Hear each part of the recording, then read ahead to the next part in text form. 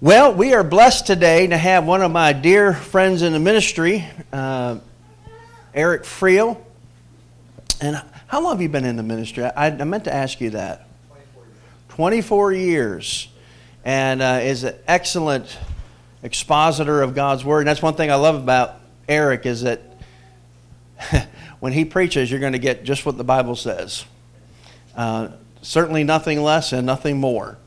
And I really appreciate that about him. I have sat under his preaching more than once, and it has always been memorable. And this next section where we are, just so you know, we've started Philippians about a month ago, I think. And we're not very far. We're very slow here in this church. But this next section was kind of tough section to really develop a sermon out of, so I asked Eric to do it. That was funnier than that, folks. Come on. Actually, we had planned something else earlier, and then his schedule didn't work out. I was going to give him the prayer that I preached on last Sunday about Paul's request for that the love of the Spirit would abound more and more. But he had another obligation, and so he got the hard section. But I appreciate Eric, I appreciate his ministry, his family, been a blessing. Appreciate Jackson for laying Sam out in practice and humbling him. He needs all the humility he could get. And he came to the truck that day very humble, and it pleased my Father's heart to see that. And I owe you that debt of gratitude, Jackson, for doing that. But I want you to welcome to the Lake Wildwood pulpit Reverend Eric Friel. Would you welcome him, church, this morning?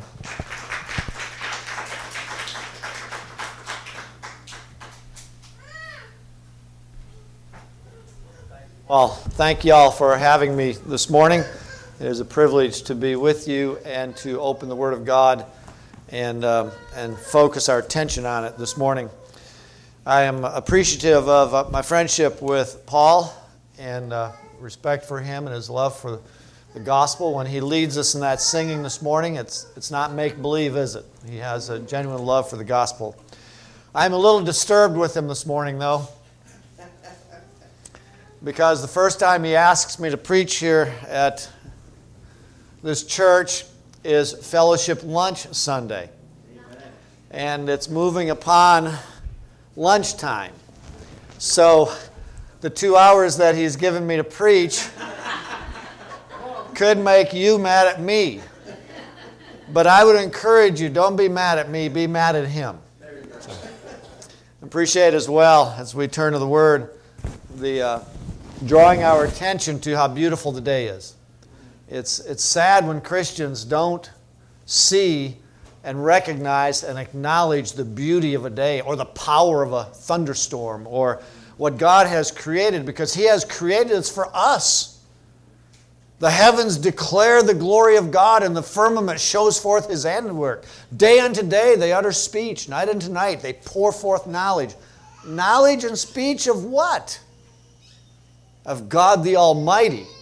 And this day is declaring to us the character of God. This creation is a theological creation. And I must say, Macon and Central Georgia is beautiful this time of the year, isn't it? Beautiful. Well, it's our privilege to open the Scriptures and turn to Philippians. And let's look at verse 12. We'll read through verse 18. We see Paul's heart here, the heart of one whose life is focused on the gospel. I'm reading from the Christian Standard Version this morning. I'm not seeking to promote it. This Bible was given to me as a gift, and I've been using it, so I'm reading from it, not promoting it. You may like it, you may not. Now I want you to know, brothers and sisters, that what has happened to me has actually advanced the gospel, so that it has become known throughout the whole imperial guard and to everyone else that my imprisonment is because I am in Christ. Most of the brothers have gained confidence in the Lord from my imprisonment and dare even speak the word fearlessly. To be sure, some preach Christ out of envy, and rivalry, but others out of goodwill. These preach out of love, knowing that I am appointed for the defense of the gospel. The others proclaim Christ out of selfish ambition, not sincerely, thinking that they will cause me trouble in my imprisonment. What does it matter? Only that in every way, whether from false motives or true, Christ is proclaimed. And in this I rejoice, yes, and I will continue to rejoice. Let's bow and let's pray together. Our Father in heaven, we thank you for the truth of the wonderful songs that we have been able to sing this morning. We are truly thankful to you that Christ has borne in his body on the tree the sins of his people, all the sins of his people. We thank you, O God, that he has died that he might bring us to you, and that he has been resurrected that we in his body might be brought to you. And so Paul tells us that we are seated with him at your right hand.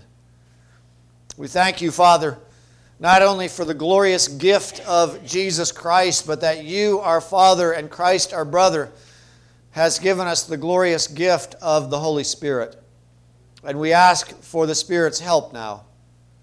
We ask that he would remove from our minds mere human, mere fleshly thoughts and replace them with godly thinking. That you would be pleased to use this passage of Scripture to bless us to that end. And Father, we pray not only for the preaching and the hearing of the Word here in this place this morning, but wherever your Word is faithfully preached, whether out of envy or whether out of love, that the glory of the gospel of Christ would be proclaimed. We ask it in his blessed name. Amen. I've entitled this message, this study in this passage of Scripture, A Life Focused on the Gospel. A life focused on the gospel. And we can jump ahead. You can see where it's going by way of application, can't you? It's a challenge for each of us that we have a life focused upon the gospel. That's what you're called to. If you're a Christian, it is not a choice. Your life must be focused upon the gospel. If you're not a Christian, then you're called to the gospel. Come, have your life focused on the gospel. If you refuse to come to Christ, come to the gospel, then the gospel will speak against you. And not having a life focused on the gospel will be your condemnation. So you can see the only logical step here. The only reasonable step is to come to the glorious gospel. A life focused upon the gospel. The title of the sermon this morning. But why title it this way? What is it about this passage of Scripture that draws that title forward? Well, it's the text itself. We're going to look at the statements in here, but did you notice that in practically every verse that was read, the gospel is mentioned in one way or another? And we're even going to stretch down a little bit, not stealing too much of next week's study, but stretch down to see that it continues even further. Yea, not only this text, but the entirety of this book is focused on the gospel. And it is telling us, focus your life on the gospel. One of the applications from the sermon that your pastor stole from me last week. And I pray this, that your love will keep on growing. Not just that your love will keep on growing, but in knowledge and discernment. Growing in the gospel grows your love in knowledge and in discernment. It's not a foolish love. So as we look at verses 12 through 18, we see why it is a life focused on the gospel. Look with me at verse 12. The very end of verse 12, Paul says this, all of what has happened to me has worked for the advancement of the gospel. So he reveals to us right there in the beginning of this paragraph what his central focus and central concern is, and it is the gospel. And so look at verse 13. So that it is a reference back to the gospel. The gospel, because of these things that have happened to me, the gospel has been known throughout the whole imperial guard. We can stretch down into verse 13. Into verse 14 now. Most of the brothers have gained confidence in the Lord for my imprisonment and dare even more to speak the word. Well, these brothers who were emboldened by what had happened to Paul were speaking the word now. What word were they speaking? It's another reference to the gospel. Constantly through here, Paul's focus is upon the gospel. I did go by in 13. Well, we'll come back to it in a moment. Look at verse 15. To be sure, some preach Christ of envy and rivalry, but others of goodwill. What is the preaching of Christ? It is the preaching of the gospel. The person of Christ and the preaching of the gospel. Verse 16. These preach. There you have it again, a focus upon it. But further on in the verse, I am appointed. They preach out of love for me because they know I am appointed for the defense of the gospel. Verse 17, others proclaim Christ. There's another reference to the gospel. It almost gets tiresome after a while, doesn't it? Paul, we get your point here. You're talking about the gospel. But Paul's not done pointing us to that. He continues to point us. In verse 18, he speaks again of proclaiming Christ. And because of that, he rejoices in it. He continues on down. Let's look at verse 21 just for a moment. He says this, for me to live is Christ, and to die is gain. Y'all, that's gospel perspective.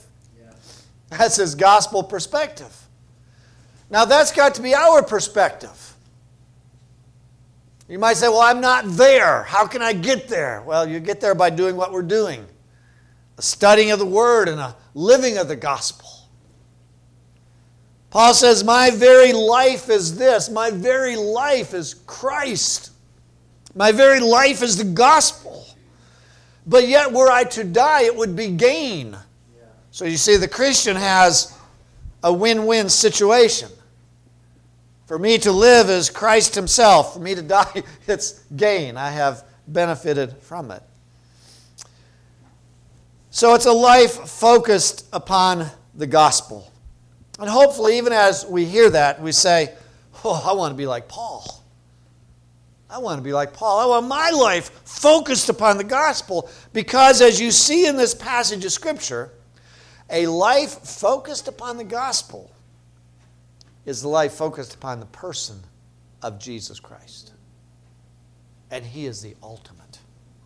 He is the preeminent one. He is the highest in all of creation. Through him all things have come into existence. By him, through him, and what's Paul saying in Colossians next? For him. For him. Do you know you exist for Christ? You exist by Christ? You exist through Christ? One of the psychological longings in our day, has been for some time, is, why do I exist? Many psychiatrists and psychologists and philosophers of bygone days have committed suicide over that question. They couldn't answer it. We can answer it this morning. Why do you exist? For Christ. That's the biblical perspective. If you're not a Christian here this morning, turn then. Come to Christ. He says he will receive you if you come to him. If you are a Christian not living for Christ, then change. Stop that.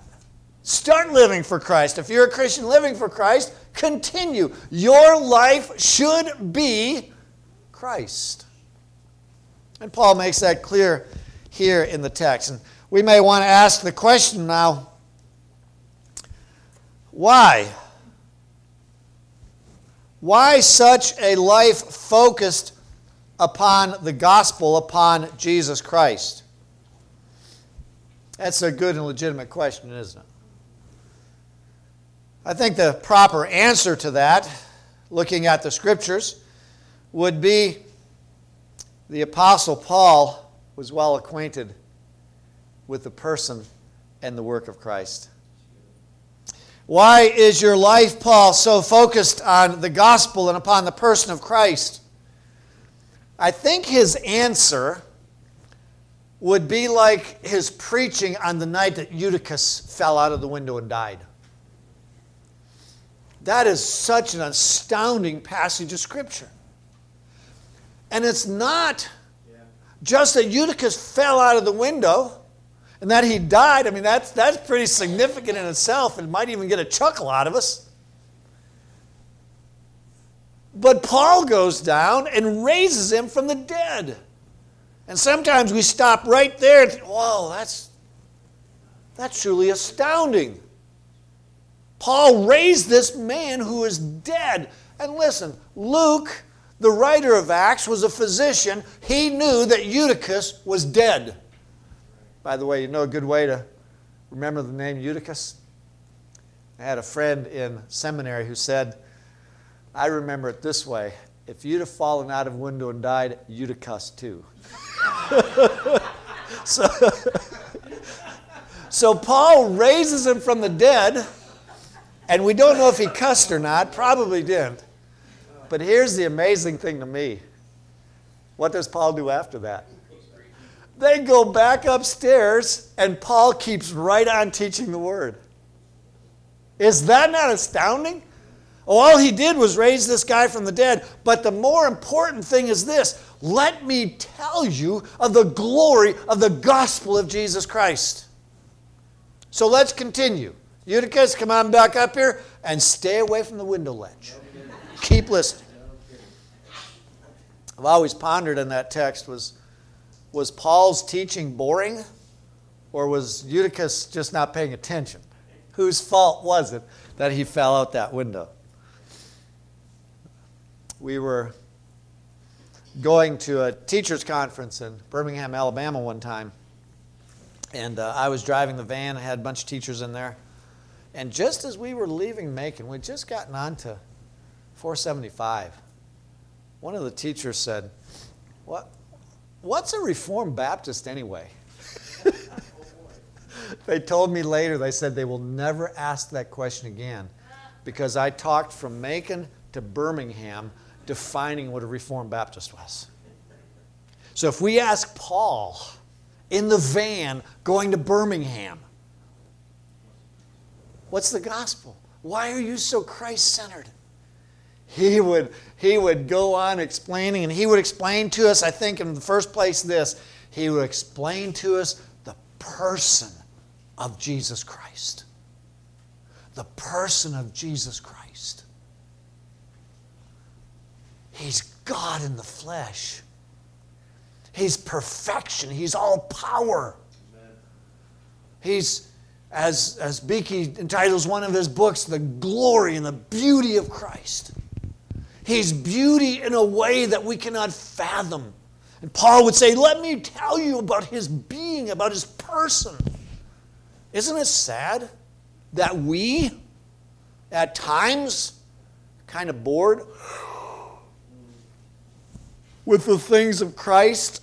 Oh, I mean, there's so many exciting things in the world to be. Look, these things right here. They're fascinating, aren't they? The computers, the televisions, the inane shows. Some people today are so excited that their ball team won yesterday and they're going to the NCAA championship. Oh, and Jesus too. Yeah, Jesus too. They're excited about Jesus too. Paul knew this Christ of the gospel. But also he would tell us of the work of this Christ. He would tell us the work of the gospel. He would tell us of the filthiness and the wretchedness of sin. Not sin out there in the abstract as a philosophical concept, but he would tell us of the filthiness and the wretchedness of our own sin. How terrible and how ugly it is. Oh, it's just a little white lie. Hold it a minute. God is the God of truth. The Scriptures constantly pound that. Why does it constantly pound that? Titus 1, God who cannot lie. A little white lie is an attack upon the character of God who cannot lie. Paul would proclaim to us the Christ who understands sin. He would proclaim to us the Christ in his work who revealed the Father to us, who walked the earth displaying God. That was a primary part of Christ's mission, to display the Father. This is what the Father looks like. Remember, Philip said, "Show us the Father." And Jesus, I think probably in pretty strong rebuking language, "Show us the Father, Philip. Where have you been? Put your cell phone away for a few minutes. Shut your computer. Forget the ball game. Listen to me, Philip. I have been displaying to you the Father. When you see me, you've seen the Father." Amen. And Paul saw the Christ. You see, he would talk for some time on this subject. He would talk of the suffering of Christ. The thing that Peter tells us that the Old Testament prophets longed to look into. And they were told it was not for them, but it was for us. And now Paul can explain to us the sufferings of the Christ. Let me make a book recommendations. You know, it goes with, I guess it goes with the pulpit ministry to recommend books. Leahy has written a little book. It's 102 pages, I think. The Cross He Bore. He goes into the sufferings of Christ. It is fantastic. He gives us the nuances of many of the words. Paul understood this. The weight of our sin was placed upon Christ, so that Paul says this: "He who knew no sin became sin." That word there, became, I think indicates, I hope this is proper theology, I think it indicates that Christ at that point became the very essence of sin. Not just that he was carrying it. He became the very essence of sin. I don't know how. Don't ask me beyond that. But I do know the word says he became sin. How remarkable. Let me ask you a question I know the answer to. Would you be willing to carry your best friend's sin and their punishment for it? No. No. We wouldn't be willing to do that. Christ bore in his body the fullness of the sins of all of his people. All of their sins. Mind-boggling, isn't it? You see why Paul would talk all night about this Jesus? Why he would put in this passage of Scripture that he's seeking to live a God-centered life, a gospel-centered life. He would talk of the glory of the resurrection. We can't let that become old hat either, can we? This man, Jesus Christ, was dead.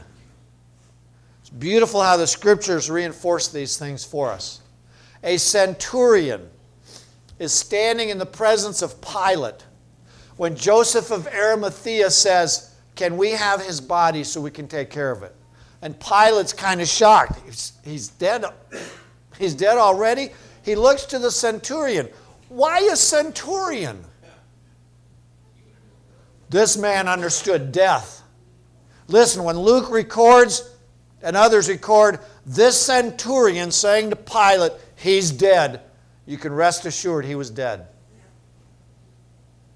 What a mystery. Christ dies. He's dead. The punishment that we deserve. Listen, I'm looking into the eyes of people who deserve death because of your rebellion against God. And that Christ takes it and he suffers death in our place. I love what one of the hymns said. The God of life experienced death so that we might have life. And then, of course, Paul, he understood the glory of the resurrection. That tomb could not hold the Savior. He burst forth. He's risen. He's exalted to the Father's right hand, and in Him we are represented. That's something to get excited about. Why, Paul? Why are you so stressing a life focused upon the gospel? He would say, because I know the person and the work of Jesus Christ. In light of all this, let me ask you all this morning again. Honest. We get no benefit. You get no benefit from lying. And we try to do that. We go in God's presence, don't we? I had a hard time sleeping last night, and I realized, man, you're trying to deceive God about something here, and it's something about how I think about God. When God's thinking about me in this situation, I know He's not thinking about me like that in this situation because He reveals Himself and how He thinks about me in a situation like this, but I still wanted to project what I thought He was thinking about me. Now, that would be ridiculous if I was the only one who did that. But we all do that, don't we? So let's be honest. Can you say, like Paul, I desire a gospel-focused life? A gospel-centered life. Because it's a Christ-centered life. Well, as we explore this a bit more, I want us to focus on at least 4 and probably 5 ideas that come out of this text, because they're powerful ideas with reference to a gospel-centered life. The first one is this. It's personal. It's personal. This text of Scripture that we read this morning, it's personal. And as you study through the book of Philippians, I'm sure you will be reminded of it time and time again. This is a personal matter here. Okay? This is not a matter of an official correspondence by the Apostle Paul. He wrote an essay that he wanted delivered to the Philippian Christians or the Christians at Philippi. Or that he wrote this diatribe. Oh, it's a magnificently argued diatribe. No. Or that he wrote this formal theological presentation of what you're dealing with. It's none of that. It's a letter. It's a very highly personal letter in which Paul reveals himself, in which he deals the hearts of the Philippian Christians, in which he can say to them, I pray for you. I pray for you constantly upon every remembrance of you. I pray for you, and this is what I'm praying for you, that your love may abound. What an emphasis in Scripture, that our love would abound. But not just that it would abound, but that it would abound in knowledge and discernment. That you would know the outworkings of this love in knowledge and discernment. Simple illustration, there's often times when a parent, I've got 6 children. Thankfully, 3 of them are here this morning. And I've wanted to express love to them as they were growing up, and sometimes I did it really wrong. Really wrong. That's an admission, guys. Really wrong. My first one was, of course, the experimental model. Yeah, we parents, a lot of times, really blow it on the experimental model, don't we? And Paul's concern here, and his personal concern is, that your love that I see in you would be directed and formed in knowledge and discernment. That it would constantly grow, that you would abound in it, but that it would be directed in discernment. It's a very personal letter. And one thing we see here is this. Paul, this is the great apostle. This is the one who, in the eternal decree of God before the creation, he had specified that Paul would be the apostle to the Gentiles. This is a big name in the history of Christianity. And he writes a letter to these people, these Christians in Philippi. And through the power of the Spirit, he wrote it to us as well. Yeah, when you read this, read it not as a formal theological presentation. It is. But read it as a letter from the apostle's heart to your heart. Live like this. Very personal. And it's very personal. You can see in verse 14. Well, it says in verse 12, really. And in verse 14 as well. Now, I want you to know, brothers and sisters, I do like that about the Christian Standard Version. It takes that word brethren, and in the Greek it's brethren, but the word used is inclusive. It doesn't leave you ladies out. We Christian men are not a bunch of male chauvinist pigs. Okay? We love you as well. And Paul does, and he says here, in this culture of all things where women, were not counted and not prized for what they should have been prized for, Paul has a nice touch there.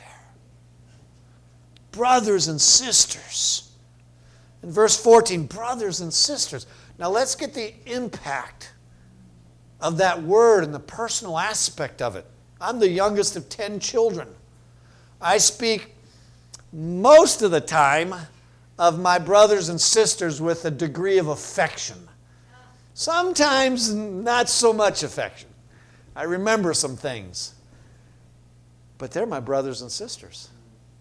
And there's only 9 of them. Now there's only 7 of them. Yeah, that's different. Paul, so personal, calls us brothers and sisters. And it's part of the riches of this. He does it because he's concerned for them. And his concern for them is really overwhelming when you look at the circumstances. As you've heard already, where is Paul at this time? He's in prison. Probability is, you know who Eric Friel's thinking of when Eric Friel's in prison? He's thinking about Eric Friel. I'm feeling sorry for myself. I'm wondering why everybody else is not feeling sorry for me. And Paul, while in prison, and this is not Central State Prison out here. No. This is not a prison where prisoners have rights and where they get benefits and they get... It's a bad place. I've been there many times. It's a bad place. It's a prison. But it's not this. Paul is chained to a Roman guard who is a member of the imperial guard of Caesar. And that guard knows the rough life, and he knows death, and he knows suffering. And he's not unwilling to inflict that. And while in those circumstances, Paul says, I'm concerned about you. My concern is about you. And part of the focus is, my concern is about you being concerned about me, so don't be concerned about me. That's my concern about you. Don't be overly... I'm doing just fine, is what he's saying here. What a beautiful gospel touch. And you know what it does? It reminds us of the Lord Jesus on the night in which he was betrayed. In the upper room discourse. Read those chapters carefully, chapter 13 through 17 of John's Gospel. Do you know who Jesus is concerned about during that upper room? His apostles. It's stunning to me. He's going to his death, the most horrible experience that any man has ever experienced or ever will experience. He's going to his death, and he's concerned about his apostles. Paul is like Jesus. And he says to us, be like Jesus. We have a world that lives in hyper self-focus. Hyper self-focus.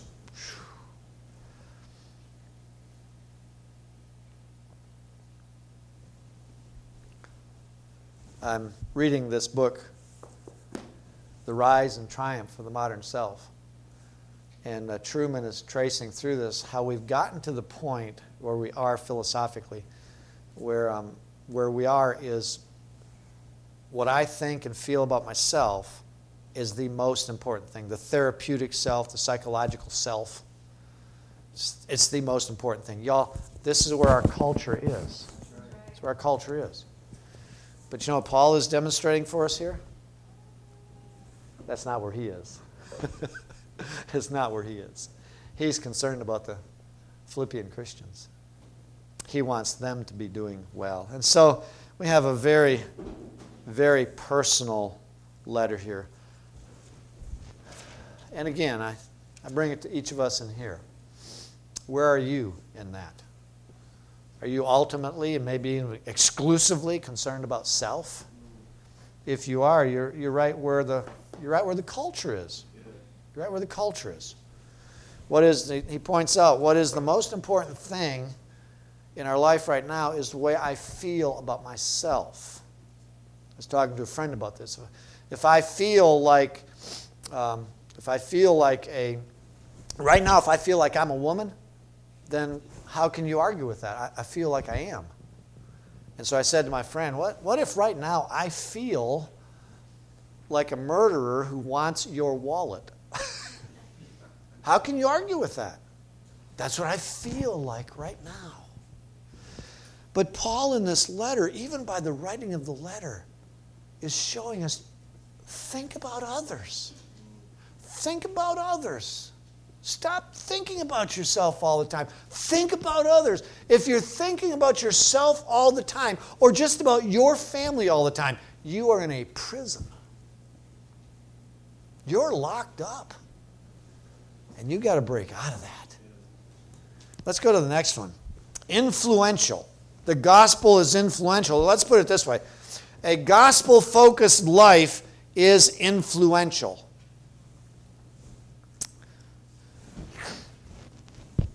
Notice here he says, now, in verse 12, now I want you to know, brothers and sisters, what has happened to me. That phrase there, I want you to know, is a pretty powerful phrase. Paul uses it sporadically in times when he's communicating something really important. Like in 1 Thessalonians chapter 4, when he's going to turn to the coming of Christ. He says, now, I want you to know. I don't want you to be uninformed about this. This is really important, so you've got to get it. So he says to them, this is really important. I want you to know this. And part of what he wants them to know is this. Though I am in chains, those chains have not chained me. They have not chained the influence. And the influence has gone to at least these two groups. One, it's gone to the imperial guard. It's gone to the praetorium, not the building, but to the guard itself. It is great. It's a phenomenal thing. Paul wanted to get to Rome, but he didn't think he was going to get to Rome the way he did. And the way he got to Rome was through great difficulties. He says here, that which has happened to me actually advanced the gospel. Okay? So what had happened to him? Well, when he got converted, he started right away confronting the Jews so that in Acts, I think it's 12, the brothers have to grab hold of him and get him out of Jerusalem. He's in trouble already. From the very get-go, Paul's in trouble. He's experienced lies against him. That's always a comforting thing, isn't it? Do you like people to spread rumors about you, lie about you? He's got an assassination attempt planned. He's going to travel from Jerusalem to, I forget where, but it's up in the north. And a group of them have determined they're not even going to eat until this happens. They're going to kill him on the way. Thankfully, his nephew finds out about it. He has to constantly be on the run. At one point in the book of Acts, they're reaching for him they've got a hold of him, and they're going to rip him apart, and the Roman guard comes running in and rescues him.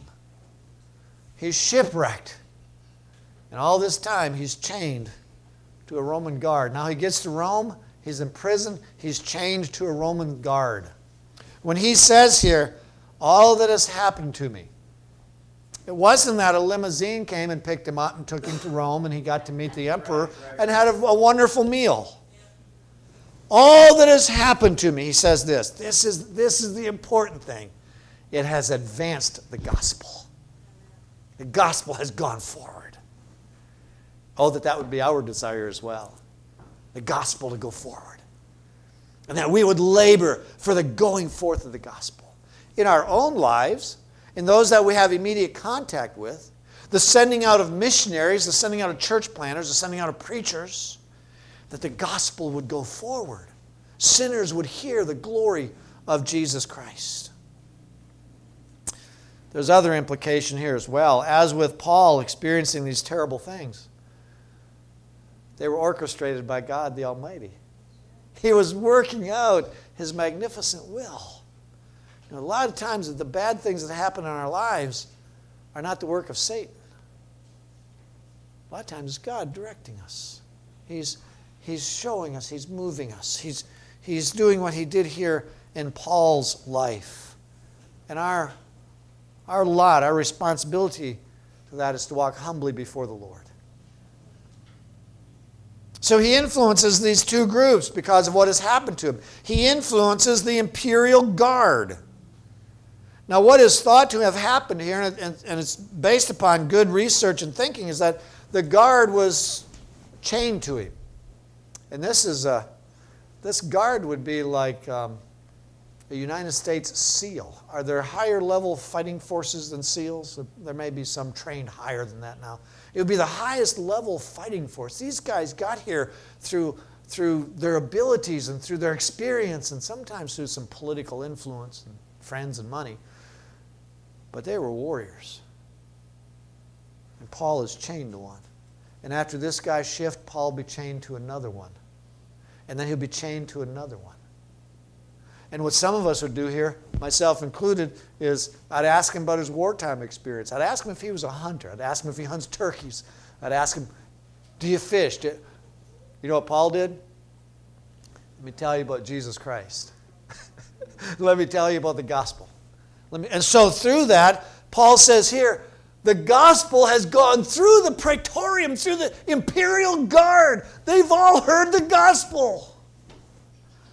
And we know later from other writings that the gospel went into the very household of Caesar, and some of his servants were converted. Yeah, praise the Lord. Isn't that remarkable? Oh, what a lesson we can learn. Locked in prison in Rome. Oh, I feel so sorry for myself. You just don't know what I'm going through. Paul says, oh, the gospel is going forth in the Roman guard. And we've got to do some sanctified speculation. Undoubtedly, Caesar had heard the gospel. Surely one of these guys, or somebody that one of these guys talked to, one of the servants perhaps, talked to Caesar and said, I've heard the most remarkable thing. And the gospel went to the top, went to Caesar. But also the brethren, notice the influence of a gospel-centered life. Verse 14, most of the brothers have gained confidence in the Lord from my imprisonment. They've seen what I've gone through, and they've gained confidence, and they've become more bold, and they're preaching the gospel. It's so interesting here because he doesn't say, because of the success of the gospel, they saw me preach, and these people came forward, they got converted, we established a church. He says, no, because of all these things I've experienced. And they saw I was shipwrecked and all these other things, bitten by a viperous snake. And through those experiences, they've gained confidence because of me. What did they gain confidence for? Preaching of the gospel. Preaching of the gospel. And so one of the implications of this letter is this. Paul, the Holy Spirit, Jesus Christ, our Father, wants us to be like the brethren, the brothers and sisters mentioned here in verse 14. Actually, it is significant The word is changed here to brothers. The brothers gained a confidence for the preaching of the word. He wants us to gain that confidence. Proclaim the word. They spoke the word of Christ. And notice what they did here. In verse 14, they dared to speak it even more fearlessly. Oh yes, there was some fear, and we can relate to that, can't we? But they started to speak it more fearlessly. Further on it says in verse 16, they preached out of love. They preached, I think, out of love for me because they knew I was appointed for the preaching of the gospel. And out of love for me, they preached the gospel. I couldn't go out there and do it. They went out and preached the gospel. They preached it not from selfish ambitions, but they preached it for the glory of Christ. But there was another group that didn't preach it that way. Let's go to the third thing here. So, the gospel is a life focused on the gospel is personal, it's influential. I'm just going to mention this one because I've burned up so much time. It's brethrenal. That's my word. It's brethrenal. See, a life focused on the gospel is concerned about the brothers. It's concerned about the church. When your pastor says, what a good thing for us to meet here, he is exactly right. This is a meeting unlike any other meeting on the face of the earth when the church gets together, and we have to see it that way. Amen. The church has to be central in our eyes because it is central in the mind of God and the work of God and the purpose of God and the heart of God and the heart of Jesus Christ. The church is central, and the gathering of the church is vital to God. It needs to be vital to us. You cannot grow to maturity in Christ, which if you're a Christian, you desire that, but you cannot grow to maturity in Christ apart from the church of Jesus Christ. Ephesians chapter 4. The work, the gifts necessary for us growing to maturity in Christ are given to the church. And so the life lived by the gospel focus, I'm going to put it this way, it's brethrenal. It's concerned about the brethren. There's a compassion for the brethren. I was going to reference us to Psalm 112 and turn over there, but just go to Psalm 112 at some point. It's describing the blessed person. And that blessed person has concern for other blessed people. May I press that a little bit? What is your concern for other Christians? What is your concern for the church? What is your labor to that end? I'm going to meddle here. Paul didn't ask me to say this, but I was listening to a broadcast last week. In the 1990s, the statistics were that 2.4% Christians gave regularly. 2.4% gave regularly. That ought to make us sick. It ought to upset our stomachs. Because Christians who have been redeemed through the pouring out of the blood of Jesus Christ, this unspeakable gift, are so stinking cheap. They can buy their great computers, they can buy their games, they can go out to eat, they can do everything else, but they don't understand the significance of the church. But I heard last week, it's grown a lot. It's almost 5% now. Isn't that disgusting?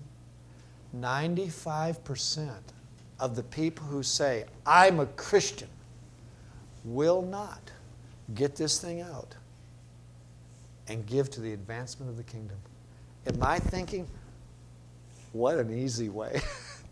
Rather than to go down and do street preaching on the corner, being mocked and so on and so forth, or going to the mission field, we just launched some missionaries that they left their family behind. They just had a baby, and they're gone to Thailand. Wow. All we got to do at times is just pull that thing out. Those who are focused on a life of the gospel, our life is focused on the gospel, are giving their brethren. Fourthly, then, is this. A life focused on the gospel is often controversial. Often controversial. In here, there's one of those very sad things, very sad elements of the New Testament church. And it's one of those things that corrects us. If we ever have the thinking, oh, we need to return to being like the church in the New Testament, the first century church. Hold it a minute. Hold it a minute. Have you ever read 1 Corinthians? Yeah. Paul gets done with the introduction, and the last thing he says before he moves on is, our Lord Jesus Christ. He's claiming the full power and authority of Jesus Christ. In the next verse he says, now I hear there's troubles among you, and we're going to start straightening them out right now. The first century church was full of trouble. So we don't have to return to it, do we? I mean, we're right there already. And so look what happens here. Some preach Christ out of envy and rivalry. Well, envy of what? They envied the Apostle Paul. They were in rivalry with the Apostle Paul. They didn't like the fact that he was prominent and he got attention. They wanted the attention. They wanted to be prominent.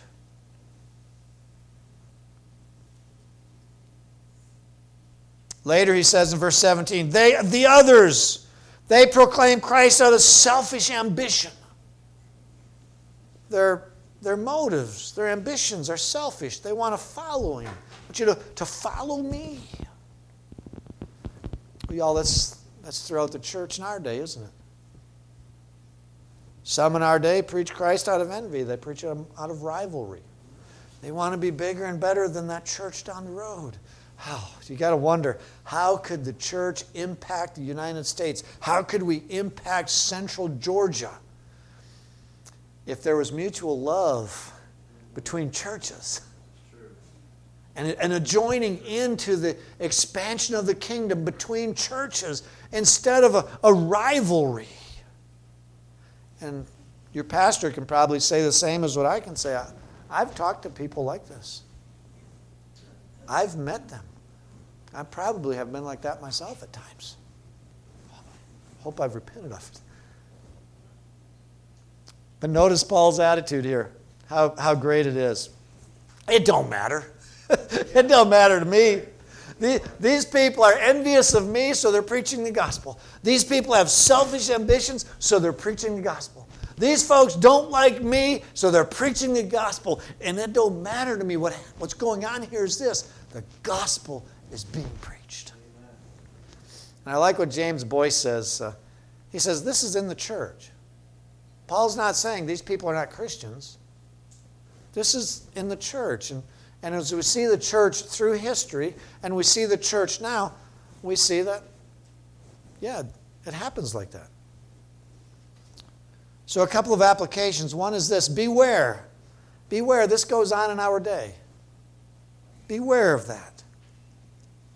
Don't be caught up in the envy and the rivalry and the selfish ambition.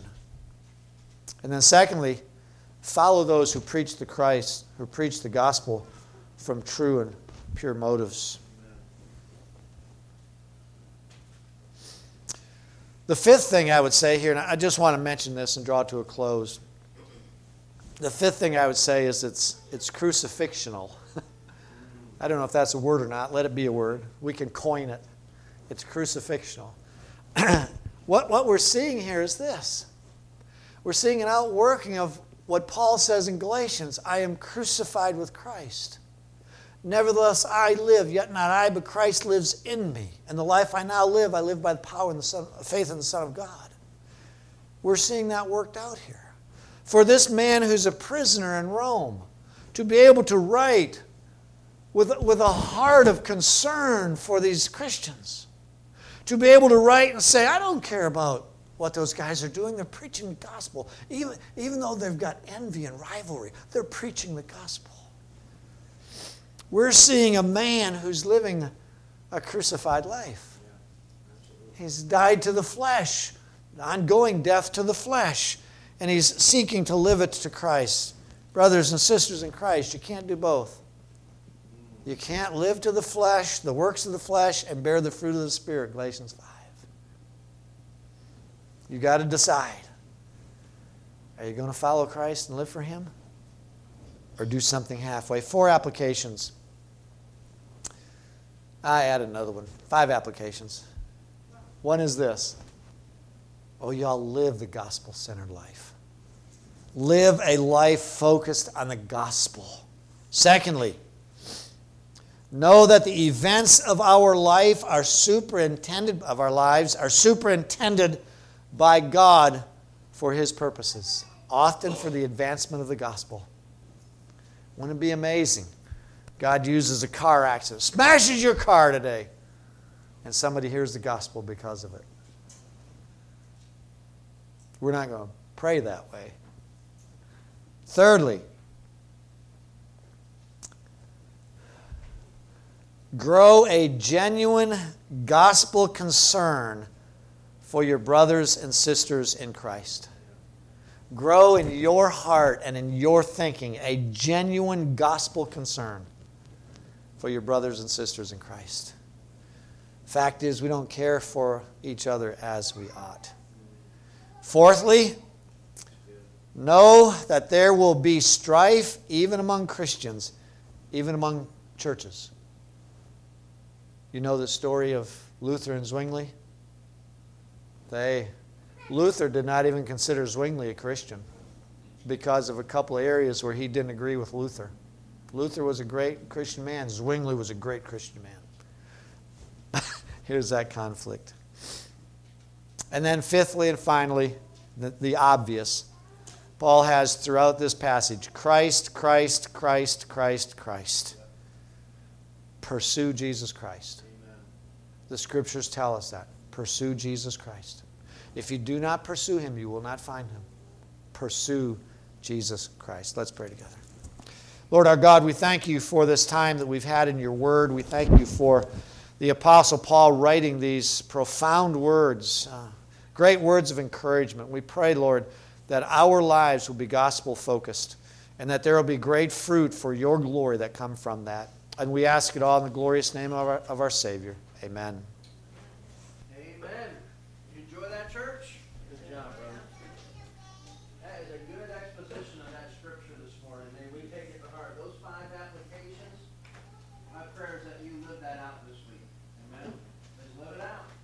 Apply those ruthlessly and joyfully in your life, and we'll see what God does. You'll be surprised. Our team's going to come on up. We're going to sing our response song. So why are we singing a response song? Because you need to respond to the word spoken and preached. Amen? Amen?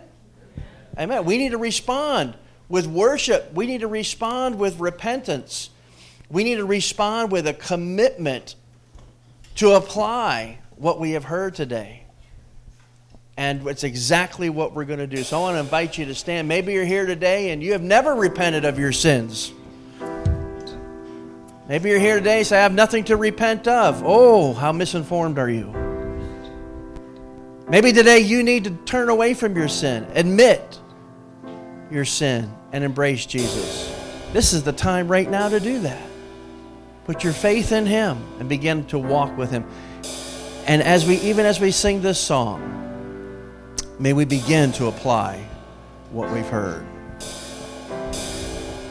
So wonderfully provided for us that we would do it with a deep and a great joy. And that this fellowship would be a dull picture of what's going to happen when Christ returns. And help us to enjoy it so well that it pleases You. We ask in Jesus' name. Amen. All right, let's sing that doxology as we leave this morning. And Brother Eric, I'll ask you to join me on the porch. Let's sing together.